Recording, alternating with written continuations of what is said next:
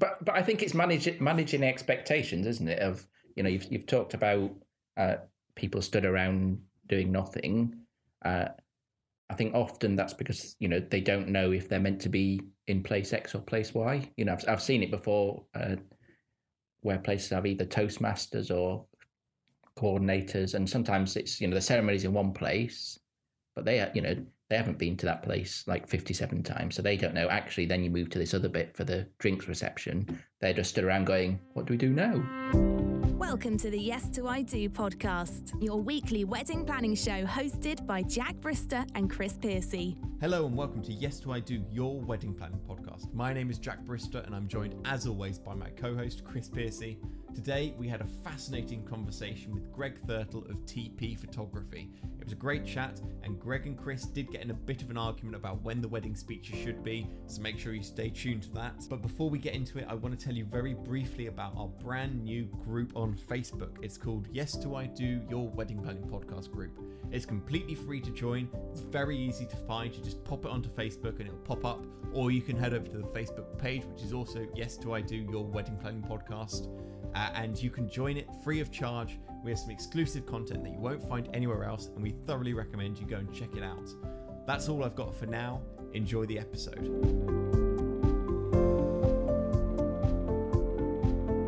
So, Greg, thanks for joining us today. Are you having a good day so far? I am, yes. It's a little bit early, but I've got a drink with me, so all's good. So crowbarred you out of bed at 9:15 in the morning now. So, yeah, it's a tough life, is it? Yeah, us wedding photographers don't like to get up very early unless we're working. Yeah, that's understandable, I guess. So, you're not just a wedding photographer, though. You do a whole range of different photographies. I know you for wedding photography and food photography, that's right? So I started shooting weddings probably 14 years ago or so. I know, obviously your listeners can't see, but, I don't look old enough. But like a lot of people, I started off shooting a friend's wedding and then found I enjoyed it. So ended up shooting quite a few extra ones as well. But the thing that I always enjoyed about weddings was the fact that you're interacting with people. For me, it's the people side of things which really interests me in photography. How would you say you like interacting with people, and that's the reason you love weddings? So how would you define your style of photography? That's always a difficult one, actually, because obviously there's so many styles that people mention these days, like documentary and reportage and fine art and things like that. And I think to photographers that means a different thing than what it would do to brides, for example. I'd say the vast majority of photographers would say they're quite relaxed and capture your day as it happens. And I'd say that would be called like reportage or documentary photography. But to photographers, that style of photography would mean that you wouldn't really do any portrait pictures, which I think most people would expect at a wedding. You wouldn't really do many group photos, if any, if you were 100% documentary photography. So, there's a little bit of a difference there in terms of how you describe it to other photographers versus, brides. And I think that can sometimes be a challenge for the brides when they're looking at people's websites, is they see these different terms and, by and large, most people are the same style. The style differences really come in the way people edit the photos, I think. So some people might have certain colours, muted colours, vibrant colours, black and white. But in terms of how you describe it in a general way to someone, who wasn't a photographer, we'd probably all say, we're kind of documentary reportage photographers. Because that's what works really well. So that probably doesn't help very much, but... Yeah. No, that makes perfect sense. I mean, it's how most people, I think, want their wedding captures. They want to be able to look back at their wedding and go, that's how it happened, rather than all of these staged shots that don't look like anything out of anything other than a photo shoot, which is just unrealistic. I think that's what people want, isn't it, really? So the different styles, if you were to ask a photographer what their styles were, does a different style mean different things to different photographers as well? So is there like a difference there too? Yeah, it means that it's obviously, it comes back to what your background is and, what you think that means to both photographers and brides, I think. So, looks like you'd want to say something there, Chris. I was just about to jump in, but if you've not finished your point yet, then I can wait. No, go ahead. So would you say that when it comes to a couple choosing their photographer, should they be concentrating a lot more on the photos than, what's written about the photographer themselves? I mean, if they say that they're a certain style, and then in your head that's not what you were looking for, but then their photos are what you're looking for, which is the most important factor? I think, often people say, a picture paints 1,000 words. I think this is especially true when it comes to choosing your wedding photographer. You need to, do you like the photos you're seeing? Obviously the words can help get across your personality, which is what I try and do on my website, is try and get across, the fun aspect and, how it's not going to be like a nightmare and you're going to be like, oh no, what's going to happen? And, that leads on a little bit to another point I was going to bring up, that a lot of places now either don't have a dedicated wedding coordinator or they have somebody who's very much like hands off on the day. So I've found more and more the last couple of years, I've almost been acting as a wedding coordinator on the day to say, this thing's happening next. I need to move over to this location because otherwise you're not going to get fed, things like that. Yeah, I think that whenever I'm at a wedding and I'm not sure what's happening next, if there's something not sure on the timings or something like that, the first person I'll always turn to, if there isn't a wedding coordinator, will be the photographer, because they are the person who the bride and groom will have had the most contact with, because they will have sorted out their timings when photos are happening, when they're sneaking off to some extra photos, when they're having a break and everything else. I mean, before we move on to anything like that, I just wanted to jump back on what you said about your style and about you trying to get across the kind of the fun side of your work, because I've worked with a lot of photographers and I don't think I can think of anyone who I consider to be more laid back than you, Greg, because I think that your style so if it wasn't for the fact that you're carrying around obviously very expensive camera equipment, I think, and you don't dress like you're attending a wedding, if it wasn't for that, I think you could easily be mistaken for a guest, because you seem to instantly just gel and click with whichever group you happen to be kind of talking to, and people just seem to get on with you straight away. And I think that's testament to your kind of experience and just kind of your personality. I'm guessing you avoid telling some of your jokes, and that's probably part of it. But I think that that's got to be such a good thing for couples to see, that you get on so well with people, and then they know that then the photos are going to be great because people feel so relaxed in your company. Well, yeah. Firstly, the check's in the mail, and second, that I think when we were talking about style and how do the people pick their photographer based on what do they use the words, do they use the photos? I think it's probably a combination of the photos and the personality of the person they're picking, because obviously they're going to be around them for pretty much the whole day. You want somebody you can feel relaxed with and comfortable. And going back to what you said about me there, I have had brides afterwards say, I was really stressed, but you made me feel so laid back. So maybe it rubs off on them sometimes. Maybe. We had Emma Hurley on in our last episode, and I asked her this question, and I think I'm probably going to ask most photographers this from now on, because I'm interested to know the answer from kind of different sources. But as a complete average Joe on the street looking at different photographers, how can a kind of normal person with no experience of wedding photography tell that the image that has been taken, is one that's been taken by a proper professional photographer as opposed to an amateur? So what is it about the photo that will kind of stand out or be different between kind of those two levels of skill? Do you want the real answer or the... Both. Both, yeah. I'd say the real answer is it doesn't matter. Okay. If the person likes it, they like it, don't they? Yeah. Very good point. You can't say to someone, you don't like that because it's not been taken in the right way. Yeah, but I would say my argument against that would be that if they've captured one good photo, but they're actually not that skillful or they haven't done that much work, it could potentially be a risk that their full wedding day shoot would have not so many high quality shots in it. It'd be kind of an average the average would be lower? I'd say that's a slightly different question in terms of, you might look at somebody's website and they've got a few nice pictures on there. And sometimes we used to see this when people first start, they might go on some training workshops. Back in my day, like, you'd have to get a horse and cart to any sort of training course and paying drachma. But these days, just going on Facebook, you're bombarded with loads of, well, certainly I am, lots of photographic training opportunities, which, I don't know if that's saying something about me or something about Facebook. You can go on these workshops and basically the tutor will set it all up, and I've done it myself, both from attending workshops and running workshops. You set it all up with the model, and the lighting, and basically the person there just presses the button. So the risk there is that they get an amazing shot, but if they try and replicate that in a wedding situation, they've got, a very low chance of doing it straight away. They'll need to practice. Like anything, you both apparently do this magic stuff.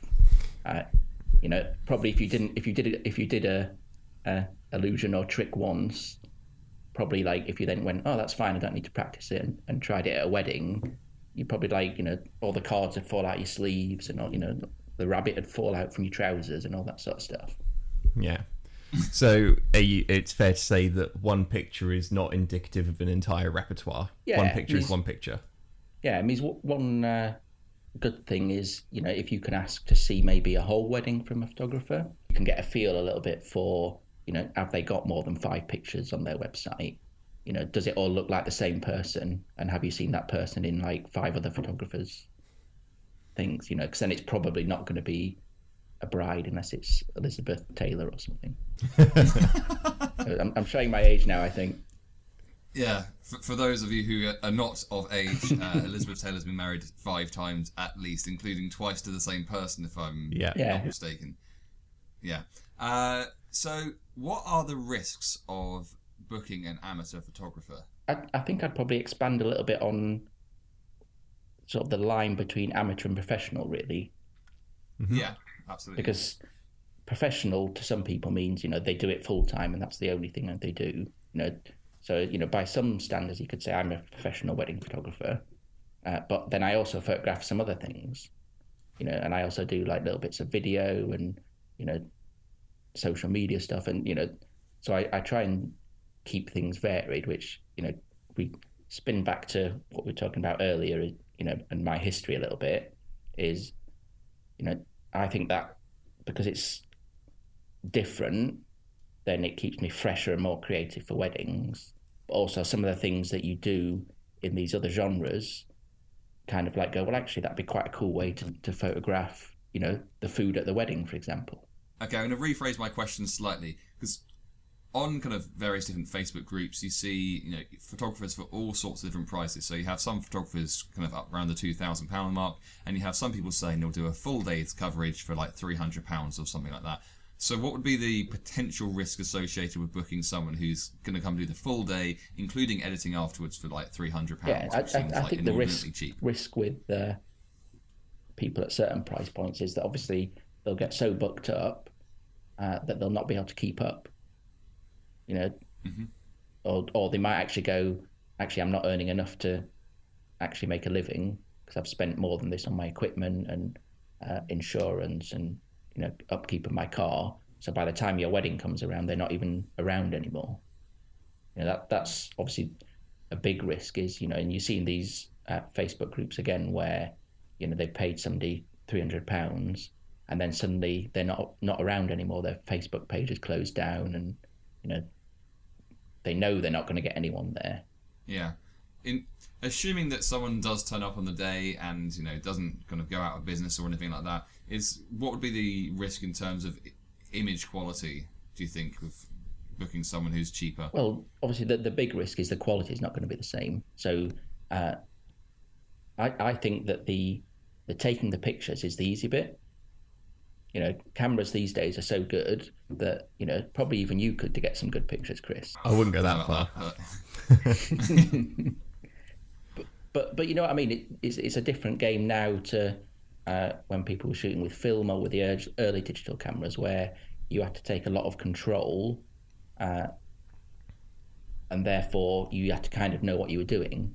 Now if you look at, say, phone cameras, for example, yeah, the quality inside and low light isn't amazing, but outside, the actual image quality is pretty decent. So I think the thing has changed from can you get good pictures to the experience is where the difference is. So where I was saying about me being a bit of a wedding coordinator, that's something that you can't do if you're quite new in the business, because you literally I remember from my first few weddings literally just running around not knowing what's going on. I remember that feeling where you just like a bit like a rabbit in the headlights in your first few weddings, where you're wondering why you're even there, because you're kind of like, I remember the first proper wedding I ever did, and it was at quite a nice kind of stately home, and came out of the back doors to this beautiful back garden, and was just like, why the hell am I here at someone's wedding? So I'd only done the kind of parties and things before, but then I came out and saw like 100 guests kind of stood around making kind of awkward small talk, and it kind of like clicked that me coming along was going to be breaking the ice between people. And when I left, like 2 hours later, when they came through to the wedding breakfast, that's when I understood like the value that I'd added to the day. It can be quite overwhelming. Yeah, absolutely. And I think that anyone kind of just starting out has got the potential to kind of have that rabbit in the headlights type experience, where they kind of want to go and. I heard a story the other day about a magician being booked for it wasn't for a wedding, it was for a charity event, and then the feedback from the client was horrendous, because apparently they just kind of got really, really nervous, and then spent about an hour of their 2-hour gig like hiding in the toilets because it all got a little bit too much for them. So it wasn't like a really elaborate trick then. Sorry, it wasn't like a David Blaine type. I'm going to hide in the toilets. I'm going to hide in the toilets for now. How long can I spend in the toilets? But I think that the contra to that is the experience you get from booking someone who's a long-term professional, that they will, and we've kind of covered this in the podcast before, that you're going well above what you're doing as just a magician or just a photographer, because you are going to help with things like ushering and coordinating and making sure people are in the right places and things like that. If I add to that point a little bit, Chris, I think the more experienced you are, the more consistent you are, which I think feeds back into the is there more than 5 pictures on their website? Do they look similar? But you don't want them to look the same, because that's another thing that you might find at the cheaper end of the market, is that they follow a formula very much, and you literally do get the same photos. Whereas I very much, using my experience, go, well, actually, this couple aren't going to like that sort of photo, so they're going to like something a little bit different. So I'll try and get their personality out. So I did one with Nerf guns, for example, and the bride and groom were like shooting each other with that. See, that's just great. That's just I've not heard of that before. I'm going to try and find those photos on your site now if they exist there.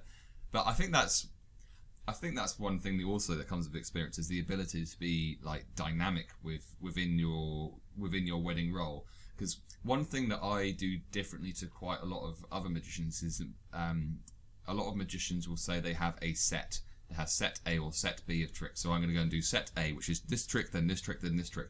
Then I'm going to move on to the next table and do this trick and this trick and this trick. And then they do the same thing at every single table or with each group. And to me, that just reeks of it just doesn't seem like what magic should be like to me. For me, I like to go up to a group, introduce myself, and then get a little bit of a feel for what they are like, and then show them a trick accordingly. Obviously, there's going to be repetition of tricks, and there's going to be certain tricks I'm going to finish with, because that's like the big finish to the table or whatever it might be. But if I go up to a group and I just go, I'm going to do these 3 tricks or whatever it might be, that just seems like the wrong way of doing it. And then I think just that ties in with what you're saying about photography, as you should go there and go, you know what, I've met you guys, I met these guys, you would love a shot like this, and so I'm going to do this completely different. I don't know how it would be different, but because that's your area of expertise, but different angles, or from a different height, or which we'll struggle with, obviously. It's okay. I'll take a step. take a step with you. But I think that that level of being dynamic about things is super important, and something you're definitely going to get from I think that's something that comes with experience, isn't it? Like, completely. When I first started, I very much would go, well, I need to get a picture of this, this, and this, and I'd sort of work through the list, and I'd be too worried about getting those shots to relax and go, well, actually, I could take this shot from over here, or or actually just talk to the guests and see what sort of things interest them. And I think just talking to people at weddings makes them more relaxed. Yeah, that makes perfect sense. And what's I'm calling you out on that. Thank Jack. you. It's been too many times. Yeah. That was Jack saying that makes perfect sense, which is his new version of absolutely, which was my bugbear in the first few episodes. So Jack, I'm calling you out on that, because I'm going to cure you of you saying that makes perfect sense. To be fair, you mentioned it 2 episodes ago, and this is the first time I've done it, so I'm taking that as a win. Well, the therapy is working. It is, straight away. What was your point, Jack? Sorry? What was your point? Sorry, Jack. It's okay. Carry on. I think when it comes to photography, what's so easy for someone to do is that they can go on one of these workshops or these online courses, and they can learn, as you said, those shots that have to be taken at weddings, in inverted commas, those must-take shots. And then part of the course, they get 10 presets for Lightroom, and then they just take all the images, shove them all in Lightroom, put those presets on, export them out, and they get every wedding looks exactly the same, with exactly the same photos. It's just a different face on the bride and groom, and that's it. And so that's, I think, is something that's really great that you do, for sure, Greg, is that you go beyond the scope of what people think is normal for a wedding. Yeah, and I think it's hire... Go on, Chris. I guess you don't want to hire anyone who's just like a box ticker. Yeah. Regardless of whether it's makeup artist, flowers or whatever. Someone's just coming on and saying, I need to do this, this, and this. I mean, obviously that there are things that need to be done or pictures that need to be taken, but if you're just hiring people who are getting the job done, then it strikes me as a wedding that would end up being somewhat boring, with no spontaneity to it at all. Sorry, carry on, Greg. No, that makes perfect sense. Bing. Can I bring something up if we're okay to move on to something else? Yeah. Because I want to start an argument, because I hear this is going to start an argument. Yeah, okay, carry on. Yeah. When should the speeches be, in your opinion? Well, Chris wants me to say one thing. No, we're looking for genuine opinions here, not for us to sit around agreeing with each other. So we know where this argument's heading already. So I think it's going to be an interesting thing for couples listening to hear, so they can make their own informed decision on this. Yeah, for me, for purely selfish reasons, I prefer the speeches before the food, and I'll list my reasons super quick before you. No, I'm gonna. This is like question time. I'm gonna let you carry on and make your point. So, the reason I prefer them beforehand is, from a photographic point of view, obviously the meal can take between 1 and 3 hours, depending on where you are, and often we'll be sat not in a place where you can hear when the speeches start, or in some cases actually. That'll be the time where we head off site or wherever to get ourselves some food. That means that's probably another topic of, should you feed your photographer? But you probably you probably talked about that anyway in the past. But going back to the speeches, if they're before, then one, I hear so many people that get so nervous for the speeches, so they prefer the idea that they can do the speeches and then they can relax and then enjoy their meal rather than I don't know what the is it poop themselves? Is that allowed? Yeah, that's fine. About having to do the speeches after the meal and either getting blind drunk and saying jokes like the cake's in tears. Oh God. Or you love that sort of joke. What are you talking about? That's like half your life is. I do love a good wedding speech joke. Maybe we could do a whole new podcast on just wedding speech jokes that everyone's heard before. Yeah. Oh, please don't do that to us, please. Yeah, we've only got, is it 2 hours, so we probably won't have time for it today. But yeah, so, if people get drunk, then they might mess up their speech. But so they're quite relaxed if they do it first, and then that's the last thing, the best man has to do. And also on the flip side of that is, it's not unusual for us to be sat in a next door room and we'll keep going and checking, what course they're on. And then suddenly you hear this clapping and nobody's come to tell you that the speeches have started. So logistically for me, if they're beforehand, I know that they're done and I'm not having to worry, am I going to be told the speeches are starting today? Yeah. See, I just don't think they're strong enough reasons. So do you want my arguments for both? Yes. Okay. So if you have it before, then obviously they get them out of the way so that the people who are really, really nervous, they feel like they've got it done. By doing it before, you're also giving the catering team more time to get things organised, which means arguably you could end up having a shorter drinks reception should you want to. So there's that as well. I have made notes, you see. If I just interrupt you there, I think that can work either way when you do it before or after. Yeah. As long as you know when you're doing it, you can obviously say, put a time limit on how long it's going to be. Yeah. And the other thing is that if your table plan's been difficult to sort out, then the speeches will provide the talking points for those tables, because they'll sit down instantly, they have a speech, and then they've instantly got something to talk about. So that's what I'd say are the advantages of doing it. You're doing my job for me here, Chris. Thank you. Having them afterwards, I mean, it's tradition that they should be afterwards. So if you are someone who likes living by tradition, then that's when they should be. And here's one of the big things though. The wedding breakfast is normally, say, about 3:30, 4 o'clock, something like that, and people normally won't have had much time to have anything for breakfast. Well, they might have had a breakfast, they won't have had lunch, they'll have had a few canapes. So basically, guests come into the wedding breakfast absolutely starving, and then you're asking them to wait another half an hour which I know is not like a huge amount of time, but if they eat, that means that when they do drink more, that then they're not going to be as drunk when they get to doing the speeches afterwards, if that makes sense, because they'll have had some food to kind of mop up that alcohol. That's another point I had as well. I have made notes here, you see. No, there's no more, Chris. It's tradition, isn't it? Really? There's tradition, there's the food thing. And the thing is that a wedding speech, because people say about being nervous about it, and I completely understand. I mean, I think public speaking's in the top 3 most common fears. However, you will never... What are the other 2?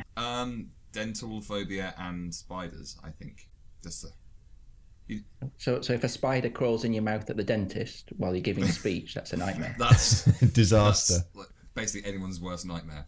So, but when you're giving a wedding speech, you will not find an easier room to perform to. You literally have every single person on your side. So although the nerves are understandable, you've got, however, if there's 100 people there, you've got 100 people wanting you to succeed and do well. You've got no one there going, "Hey, this guy messes up." It's an easy room to perform to.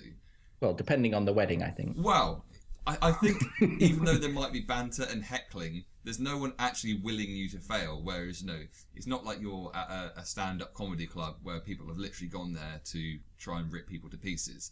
It's an easy room to perform to. Yeah, I completely agree with that. And, often when I'm like chatting to the best man and things, I'll say, you don't have to worry, they are all on your side. So, I use those sort of words to help relax them a little bit. If you remember, there is a speech, that is.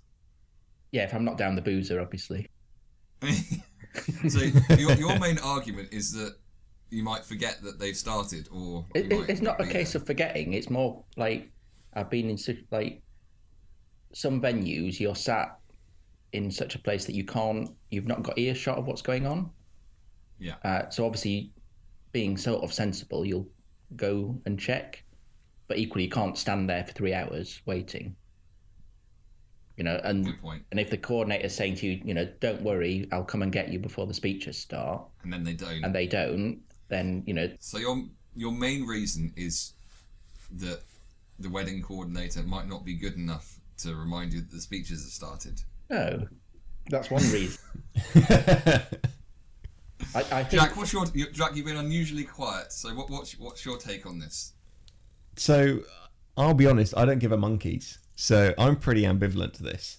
And I see both points. That's why I think I would, in my opinion, I prefer them to be before the meal, but I think they are better done after, if that makes sense. So personally, I would prefer them to be before, but I think it makes more sense for them to be after. Yeah. So why do you prefer them before then? Just because I think that as part of a wedding, it makes better sense in terms of timings for them to be before the speeches. Before the meal.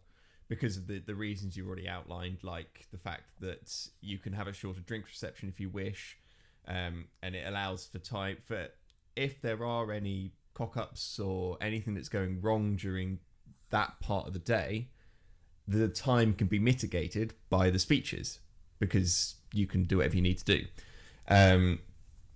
And if you have got a fear of speaking, it gets it out of the way. But also, if you have a fear of speaking, you book me, you get a full training course on how to give an effective wedding speech, completely free of charge. We'll move on from that. Does it include... Did anyone hear a plug drop?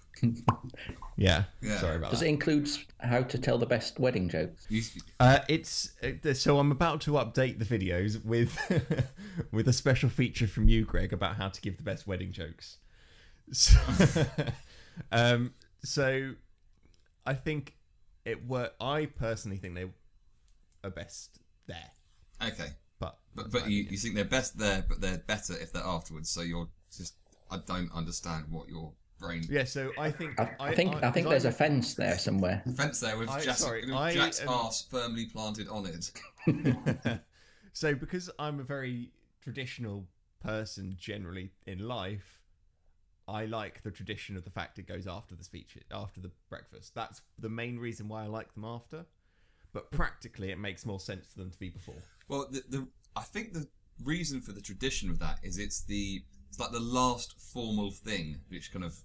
Yes. So it's the wedding breakfast and then the speeches and then essentially it's just party. So it kind of signifies the end of formal proceedings essentially. For sure. So it doesn't really make sense to finish formal proceedings and then have a meal because that's more formal proceedings. But then if you think the father of the bride traditionally would say thank you everyone for coming. Yeah. Which to me seems like a welcome speech is something you do at the start of a dinner, not the end of a dinner. Well, they could say attending. Just because they're thanking them doesn't mean that's... I mean, that's just pedantics, isn't it, though, yeah, really? It is. Now, I'm not sure if any of you have experienced this before. Have you been to any weddings where because there's three courses and there's 3 speeches. So have you ever been to a wedding where they've put the speeches in between the courses? That's definitely my least favourite choice. Is that because you're in and out the room? Yeah. But yeah. if you got fed at the same time, thing. though... Well, it's a logistics thing of, obviously that means, if I am going to go off-site to get some food, then, I can't do it if the speeches are between courses. But obviously, and logistically, caterers will typically feed the photographers after they've fed the guests. Mm. So obviously what's going to happen is, here's your food, Mr. Photographer. The speeches are starting. Yeah. So you then make a choice of, do you want warm food and miss the speeches? Or do you want cold food and photograph the speeches? But logistically also, it could make more sense for the caterers for the speeches to be in between the courses, because it will allow the caterers more time to get all the courses ready, get the food ready, and make sure that they just they have more time to get those things done. They've got a bit of a buffer. For the guests. Yeah. But also that means that tables are probably going to be cleared whilst the speeches are being made, which is going to distract them. There is also that, yeah. So, my partner Natalie just sent me a message on my phone, whilst I'm talking. She says, And in brief, she's just said that if you're nervous, she thinks that it makes sense to have them before, but if you want to create more of an atmosphere, then they should be afterwards. Because, you know, if people have eaten and then then you're going to have that's the other point. That's the one I forgot to make. If people have eaten, then they are going to have people talking are going to have that undivided attention, because they're not going to be sat there going, "Where's my food? Where's my food? When's my food coming? When I want my chicken, I want my bit of beef, or whatever." So yes, that was the other bit. The other thing I'd say to that is, you know, if you've eaten a big meal with lots of drinks and then it's a bit later, might happen. Well, if anyone falls asleep during a speech, then the speech wasn't good enough. You can't blame that on food and alcohol, unless you've got absolutely hammered, of course. Yeah. Have we covered every angle on that? Do we think? I think there's enough there for people to make their own minds up. I mean, to be fair, there's no right or wrong answer. It's what's right for that wedding and that couple. Yeah. Yeah, and I've photographed weddings where all three of those have happened, you know, and also where they've had no speeches, you know, or they've had like 10 people giving speeches, you know, so I think it very much, you know, if you're having 10 speeches, then probably before would be a bit of a nightmare, because, you know, you'd be like, here's this bit of frazzled I think the most carrot. Yeah, I think the most I've seen was 5. So that was the normal, and then there was a maid of honour speech and a mother of the bride speech. I've had that as well. That's the most I've had. It's 5. There is some weddings where they'll give the traditional speeches, and then they'll start passing the microphone around to anyone who wants to give a little speech. Oh yes. Oh no. Yeah, that sounds like a recipe for disaster. I think it's fair to say that on the whole, the speeches are one of the worst parts of the day, because they can very easily drag on way too long. Like, I think if you're planning on doing speeches, you need to be very clear with the people who are giving speeches as to what you want from them. So set them a time limit of however long you want that to be, and make sure they do their best to stick to it, because otherwise you'll be there for hours and hours and hours just waiting for people to stop talking. That was actually the most cynical thing I think you've ever said on the podcast, Jack. That you think the speeches, I know, I might cut it out. The speeches are one of the worst parts of the day because they can drag on. That's basically what you just said. Yeah, because, well, I mean, there's nothing not to like about a wedding, really. So it's still not a bad part of the day. It's not like it's horrible, but it's just not the best part. I'd say that they are probably one of the best parts of the day, because they are emotionally charged, they are heartfelt, they are normally funny if they're a good speech. And because it's such... Is that if I've not given them any tips on jokes? As long as you're not giving them any tips on your puns. Yeah, that's my problem, isn't it? Yeah. Then, but yeah, I think that they are... Weddings are emotional as a whole, and when you've got, you know, the father of the bride talking about giving away his little girl, and, you know, you've got the best man ribbing the groom, or the maid of honour ribbing the bride, you know, there's all sorts of humour and emotion to come out. So I think they can be one of the best parts of the day. So see, I think more maid of honour should give speeches. Absolutely. It seems unfair in this day and age that only the guy gets the piss ripped out of him. Yeah. So, okay, I'm going to ask a controversial question then. What is the worst part of a wedding? Ooh, well, I would say all of the standing round, unless you book a top quality magician like myself or Jack. No, you can't do that. No, but in all honesty, from a guest perspective, the worst part of the day is any part where you're stood around with not a lot going on, you know, and that is, you know, the problem that professional entertainment does solve. So from a guest perspective, something like that, it's the standing round, you know, that is information that has been garnered from speaking to a lot of people who've been to a lot of weddings, you know, and, you know, quite often brides or grooms will come to myself or Jack and say, we've just been to a wedding where we were stood around really bored. We thought about what we could do within that time, and we thought about having a magician. What can you do for us? So that is where that's come from. Jack, what do you think is the worst part? I know it's speeches, isn't it? It's where anyone shows any emotion. Is it the ceremony you hate the most? I do agree with what you're saying. Like, you are correct. Like, the worst, like having to stand around is a terrible part of the day. And if the speeches are done well, they're great. But equally, the amount of people that I speak to, couples that I speak to, and I ask them about speeches that they've seen in the past, it's very often a point that they don't enjoy about the day. So I feel like if the speeches are done well, then that's good. But if they're not, then it can very quickly become the worst part of the day. I think people put a lot of pressure on themselves for the speeches, don't they? Yeah. And Greg, what do you think is the worst part about a wedding? Well, it's a trick question. There's no bad part of a wedding. It's all amazing. You smooth talker, you. I think that cheesy. But I think it's managing expectations, isn't it? Of you've talked about people stood around doing nothing. I think often that's because they don't know if they're meant to be in place X or place Y. I've seen it before, where places have either Toastmasters or coordinators, and sometimes it's the ceremony's in one place, but they haven't been to that place like 57 times, so they don't know. Actually, then you move to this other bit for the drinks reception. They're just stood around going, "What do we do now?" Yeah, I think it's important to keep your guests informed with at least one board explaining the timings and locations of those things as well. Because quite often people say, "Oh, this is when the wedding breakfast is," but then they're not saying where that is. It's just kind of saying, it's a timetable without any locations. They forget that they've been shown round it all. There's a venue near me that will remain nameless, that is a big country estate and a big country house, and it's privately owned, so people actually live in the house, but part of it is rented out for weddings. And so they have a church, they've got the reception area, they've got the breakfast area, and then they've got the DJ dance floor area. And they're all in separate parts of the house. They're all on different parts of the estate. And first time I went there, I had no idea where any of it was. And you regularly see people just wandering around, not sure where they're supposed to go next, because they're all in different parts of this estate. They don't know what's the right place to be. So I think that's an essential part to do, is to have that. The right place is the bar, isn't it? The right place is the bar. Yeah, always, yeah. if in doubt, just home in on the bar. So I think that moves us on quite nicely to our quick-fire questions, which, Greg, we will ask of you now. I'll go first.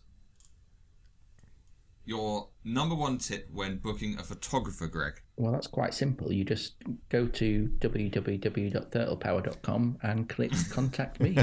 And if you weren't available and someone was desperately sad, obviously, that you weren't available, what would be your tip for booking after that? Just change the wedding date? Well, obviously, that was going to be my next answer, to change the wedding date. I think the best tip is that you want to find somebody you're comfortable with, because they're going to be there with you for the day, and you need to be relaxed with them.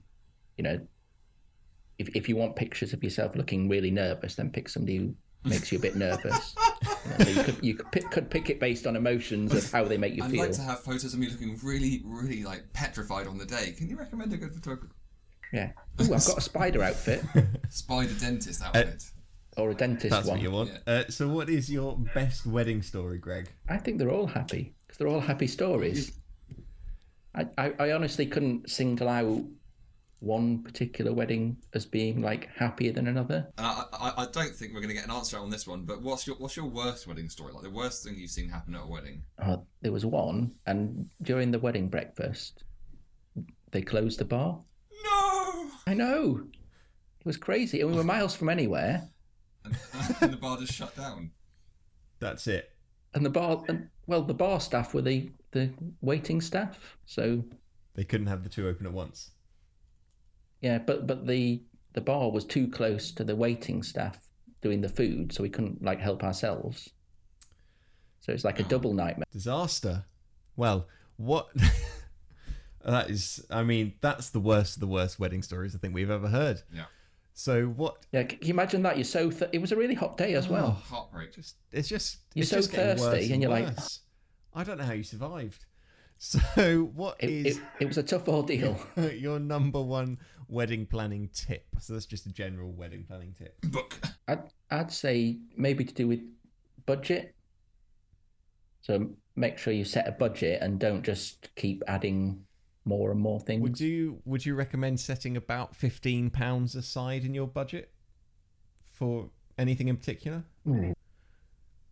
What, for the bar? No, for maybe Chris's book or. Ooh, I think I'd definitely recommend Chris's book. You may have noticed that I've recommended it a couple of times. Yeah, I've noticed the past. pictures. Yeah, if you follow Greg on Instagram, I mean he got a copy of my book when it first came out, and then got a little bit excited with puns and taking photos of the book. So I think his Instagram feed for about 2 or 3 weeks was basically just photos of my book in various people's hands and with candles around it and in churches and ice rinks. I mean, some of them. I think it was 4 candles, wasn't it? Some of the images are quite disturbing.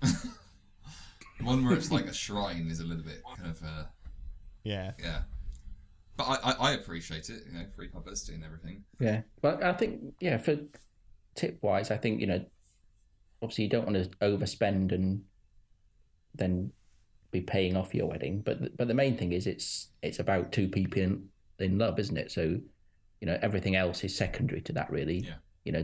Obviously things like photographs are quite helpful because then you can remember like the day, and entertainment like you guys helps the guests have a good time, which, makes it easier for me realistically, because then you haven't got like everyone looking miserable or lost. Yeah. It's a wedding where everyone's looking miserable or lost and the bride's looking nervous. Perfect, right? Yeah. Or I thought I was scared because I was wearing a spider costume. That moves us finally on to our random question of the week, which isn't quite as random in the sense that I thought of it earlier in the week and now I'm going to ask it now. What's the strangest place you've ever fallen asleep?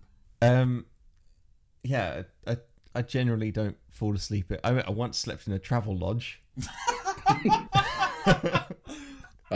You'd hate my life, Jack. I've been sleeping in travel lodges for years now. I want to know what's made you ask this question, Chris. Yeah, what has I made think you you've ask got this like the ultimate fall asleep top trump. Not especially. I saw the question asked on Facebook by a radio station. I thought that would be a good question to have. I think I had a small nap in a hedge outside the British Embassy in New Zealand because I was blind drunk when I was travelling about 14 years ago. So you don't look old enough, Chris. You wouldn't think so, but yes, I was once younger than this by 14 years and still able to go travelling. So yeah, well, that was really disappointing. I was hoping for better answers than that, than a travel lodge. I've slept in a car, but outside a sort of lodge that I was going to stay in Scotland. Well, outside the lodge? Why didn't you go in? Well, they'd not left the key, had they? So I'd driven up from Blandford to Applecross in the day. So we'd driven for 16 hours. So, Greg, I think that brings us on to the end of the podcast. If people want to find out more about you, where can they go? Best place is obviously I'm on Instagram at TP Photography. Same on Twitter at TP Photography there. Or they can go to my website, which is www.turtlepower.com. Do you want to... So it's like a ninja, but with a turtle. Yeah. Do you want to spell that so people can find you? Yeah, it's W. We'll skip the W bit, I think. Okay. It's THURTLE power.com. So it's like a turtle, but you put a H between the T and the U. Perfect. Chris, if people want to find out more about you, where can they go? They can go to chrispiercingmagic.co.uk. They can find me on Instagram, that's at chrispiercingmagic, or searching on Facebook, Chris Piercing Magician. Or if you want my book, you can go on Amazon and search for Blissful Wedding Planning. Soon, or maybe even now, available on audiobook. Being recorded at the moment, but by the time this episode comes out, it might be available. And Jack, should they wish to have the handsome, coiffed magician that you are, how would they go about getting in contact with you? They can go to www.theluxurymagician.com. You can find me on Facebook at Jack Brister, The Luxury Magician, or you can find me on Instagram at jbristermagic. That just leaves us to say thank you so much for joining us, Greg. You have been a wonderful and entertaining guest, as I expected you would be. And thanks to Jack for losing. That makes perfect sense. Bingo. We're going to play again next time, if I remember. But thanks for everyone for listening. Bye. Bye-bye. Thank you for listening to Yes to I Do. Please remember to like us on Facebook and follow us on Instagram using the tag @Yes to I Do podcast.